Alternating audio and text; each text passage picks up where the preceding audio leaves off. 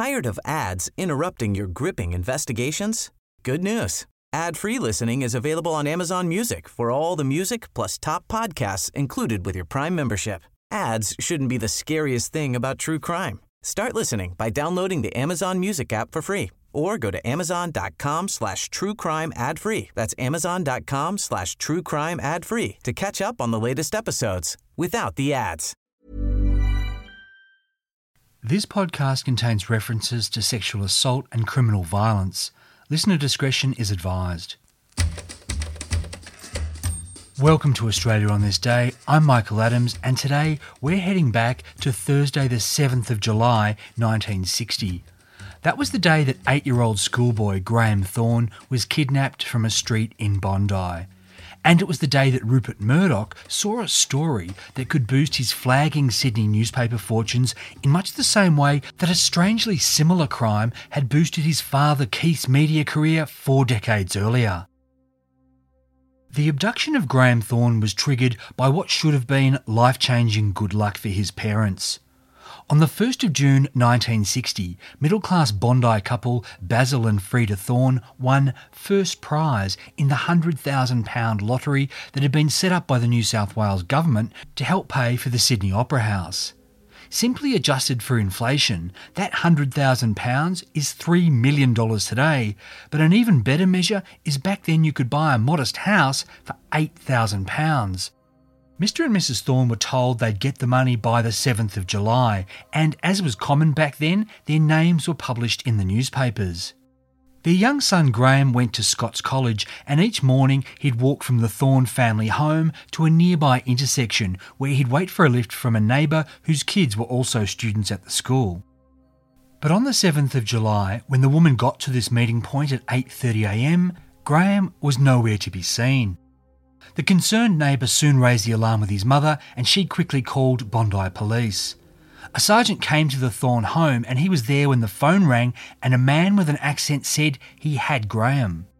The detective posed as Basil Thorne, who was that day away on business, and listened as the caller demanded a £25,000 ransom or, quote, "the boy will be fed to the sharks." There was another phone call from the kidnapper 12 hours later, but he hung up before giving any instructions about where the ransom money should be delivered. After that, ominously, there was no further contact. By the night of the 7th of July, the late edition of the Daily Mirror newspaper had the front page scoop that Graham Thorne had been kidnapped and a ransom demand had been made. The next day, Basil Thorne, who'd returned urgently from his business trip and told detectives to offer the entire $100,000 lottery prize to the kidnapper next time he called, made an emotional plea for the TV news cameras.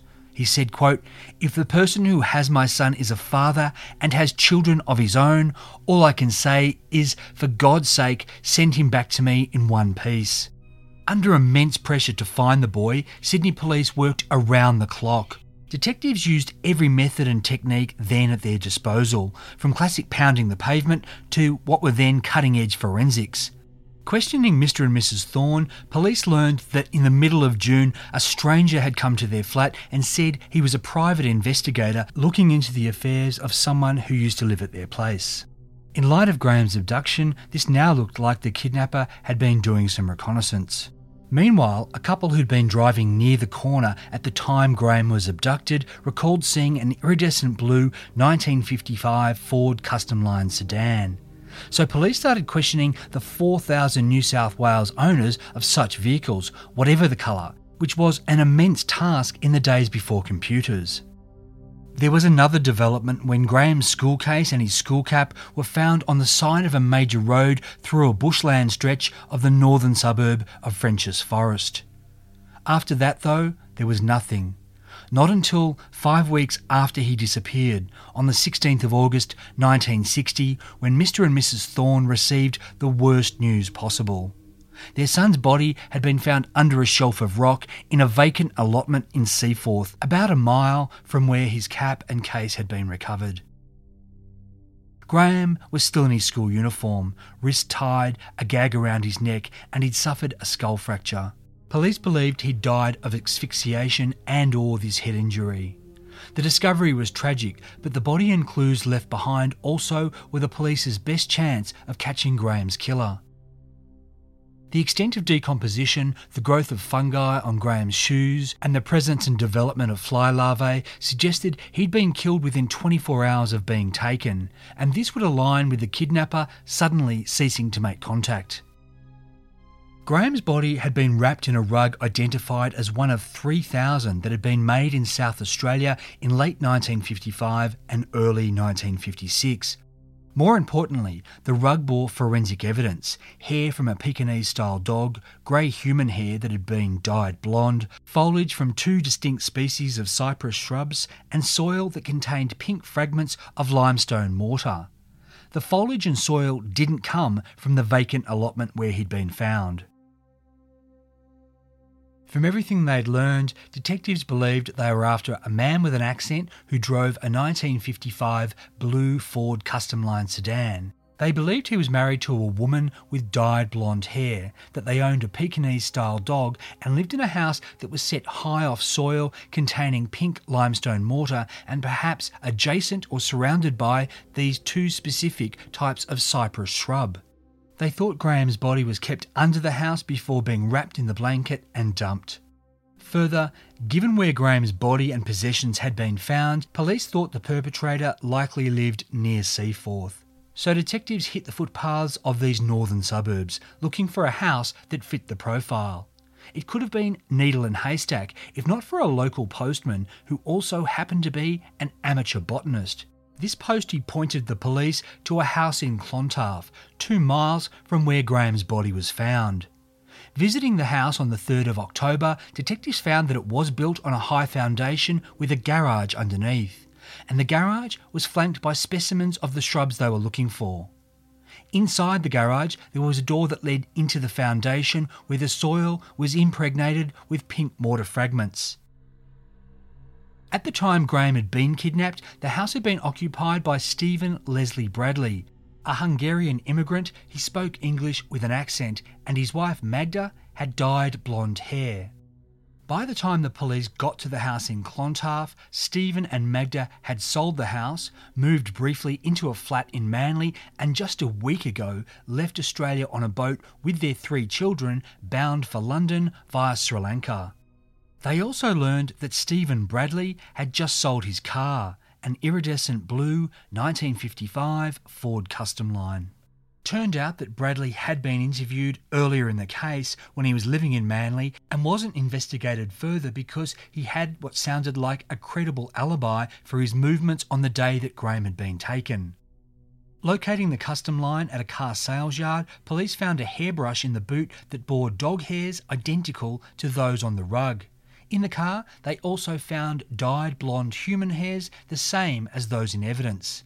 The Bradleys' Pekingese-style dog, which they'd left behind, was located, and its hair was also a match. There was other circumstantial evidence to suggest the Bradleys had owned the rug that Graham was wrapped in. But the real clincher came when a torn-up roll of 35mm photographic negatives was found in the garden of the flat they'd taken in Manly. When the police developed these negatives, one of the pictures showed the rug at a family picnic. Graham's parents and their neighbour were shown a lineup of photos, and all 3 picked out Stephen Bradley as the man who'd come to the building posing as a private detective. The witnesses who'd seen the Custom Line also identified him as the driver of that vehicle. Stephen Bradley might have been half a world away, but it wasn't far enough.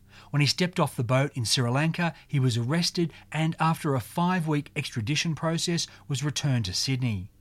Stephen Bradley made a written confession in which he admitted to having posed as a private detective and taking Graham. But he claimed that the boy's death had been accidental because he'd suffocated in the boot of the car. He said he'd then panicked and dumped the body. Detectives did not accept this at all, not least because it didn't account for the skull fracture. They also did an elaborate experiment in which a police officer breathed the air of a car boot for 7 hours using a face mask and a tube to determine whether there'd still be sufficient oxygen to sustain life. And there was. When Stephen Bradley went to trial at Central Criminal Court on the 20th of March 1961, he pleaded not guilty, claiming he'd made the confession because detectives had threatened his Holocaust survivor wife and he didn't think she'd be able to handle such stress. The witness and forensic evidence, however, was irrefutable and the jury found him guilty. In court, ageing gangster matriarch Kate Lee of 1930s Razor Gang infamy shouted out, "Feed him to the sharks." Bradley was sentenced to life behind bars and he died in Goulburn Jail of a heart attack in 1968 at the age of 42. The Graham Thorne case is pretty well known, both for the ruthlessness of Bradley's crime and cover-up and for the superb police work that brought him to justice. What's not as well known is the role the Graham Thorne case played in helping Rupert Murdoch build News Corporation into one of the world's biggest and most influential media companies, and how a similar child murder 40 years earlier had helped his father Keith Murdoch build his reputation as one of Australia's top newspapermen. As we've heard, the Daily Mirror got the Graham Thorne scoop, and this was due to the work of veteran police reporter Bill Jenkins. On the 7th of July 1960, the Daily Mirror and its new owner desperately needed just such a story. Young Rupert Murdoch, who'd previously confined his newspaper operations to Adelaide and Perth, had only 2 months earlier taken a huge risk by spending a fortune to buy the Mirror as his way of getting into the Sydney daily newspaper market. But the Mirror was then running a poor second to rival tabloid The Sun. Then, Bill Jenkins scooped the opposition to get the Graham Thorne story. In his 1992 memoir, As Crimes Go By, Jenkins recalled, quote, "The Thorne kidnapping was splashed all over the front page of the late edition of the Mirror, leaving The Sun well in our wake. In the days and weeks that followed, the reporter and his colleagues scored successive scoops, and this firmly established the Daily Mirror as a rag to be reckoned with." In his book, Jenkins explained, "You could say the Mirror had one foot in the grave at the time, and it was this continuing story that saved us from annihilation." Rupert Murdoch was a hands-on owner at this point, leading editorial conferences and planning the coverage and allocation of resources. Much as he would decades later with Fox News, Murdoch even turned his star reporters into crusading personalities while denigrating the competition as being weak. Dubbing Jenkins and the 6 other Mirror men investigating the Graham Thorne case as the Unbeatables, Murdoch ran a photo of the team with the headline, "The men who are giving you the facts." And he even wrote the accompanying article boasting that his Mirror men had reported every angle of the case first, often 2 days before the competition, and that every other newspaper was simply playing catch up. Bill Jenkins was nothing if not a fan of Rupert Murdoch. The introduction to his book was written by his former boss turned billionaire. But even this loyal tabloid man balked at what Murdoch did later in the Thorne case. Bill Jenkins had learned that police were about to issue a warrant for Stephen Bradley, but his police contact had told him this in confidence, saying it couldn't see print because it might tip off the wanted man. When Jenkins let something vague slip in the Mirror office the next morning, he told his editor that it just couldn't be used because it might blow the case, and besides, it would forever ruin his reputation with the cops. But when Rupert Murdoch learned of this, he ordered that the next edition's front page was going to carry the news. Seeing another chance to crush The Sun, Murdoch also picked up the phone and ordered advertising time on radio stations to trumpet the Mirror's latest Graham Thorne scoop. The thing was, Rupert Murdoch knew better than anyone how such a story could translate into power and profit. That's because 40 years earlier, his father Keith Murdoch, as editor of Melbourne's Herald newspaper, had carried out a very similar campaign. After the Great War and his famous Gallipoli letter, Keith resumed work for a cable news service in London, where he befriended the English press baron Lord Northcliffe, who was the proprietor of the Daily Mail. Keith Murdoch never forgot the key piece of advice his mentor gave him on how to increase a newspaper's circulation. Quote, "Find a good murder story." Back in Melbourne in January 1921, Keith Murdoch was made editor of the Herald. In the next 12 months, he only boosted circulation from 120,000 to 128,000. But on New Year's Eve, the body of 12-year-old Alma Turczki was found in the city's gun alley. She'd been sexually assaulted and murdered, and the Herald had the scoop to itself over the weekend. Keith Murdoch himself wrote an editorial that included this, quote, "A monster exists in this city free to indulge bestial and brutal instincts, the monster who murdered little Alma Turczki in the heart of the city." No doubt it was a horrendous crime, but the Herald went on a zealous crusade that increased pressure on the police to make a quick arrest.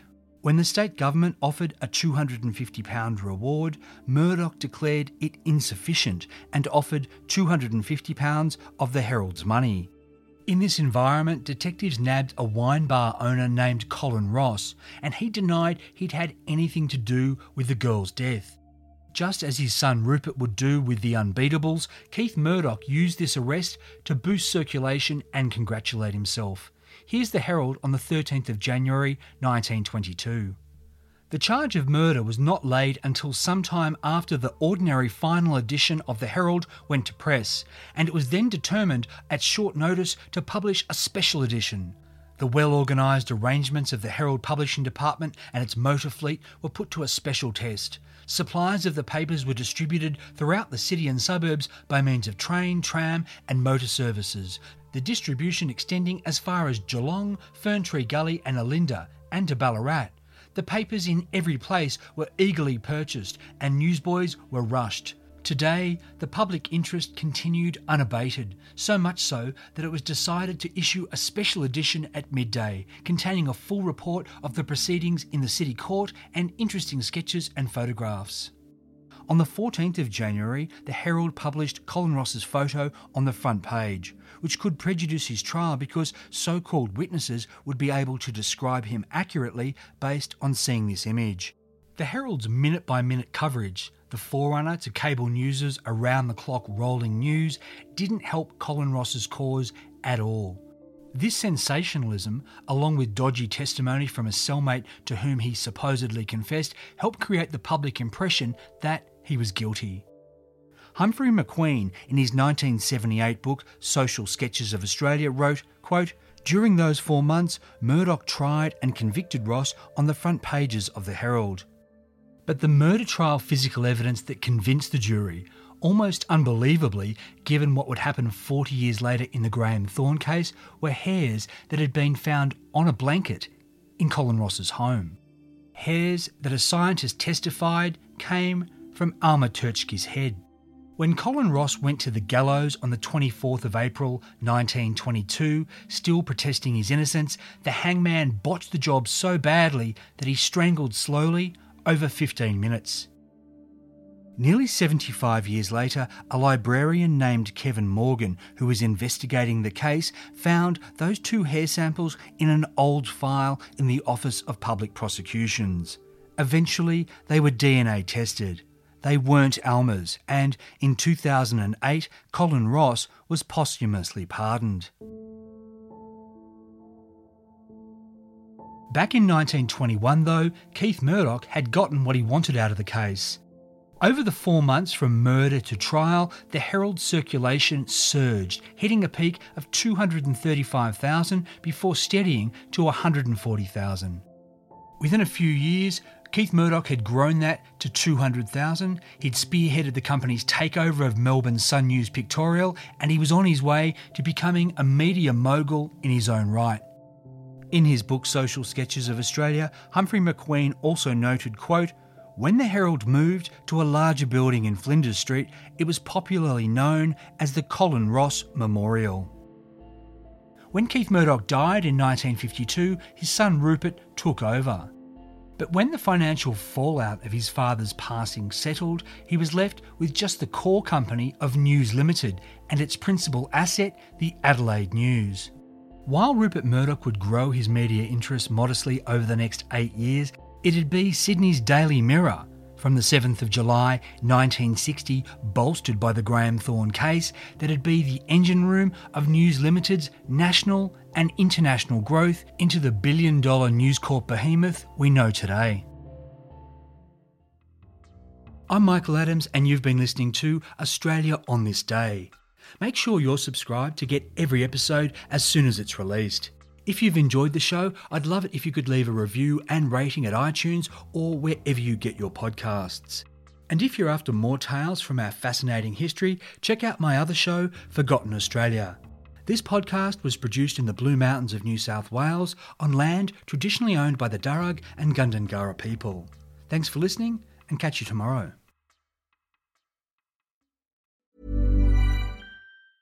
Tired of ads interrupting your gripping investigations? Good news. Ad-free listening is available on Amazon Music for all the music plus top podcasts included with your Prime membership. Ads shouldn't be the scariest thing about true crime. Start listening by downloading the Amazon Music app for free or go to amazon.com/truecrime ad-free. That's amazon.com/truecrime ad-free to catch up on the latest episodes without the ads.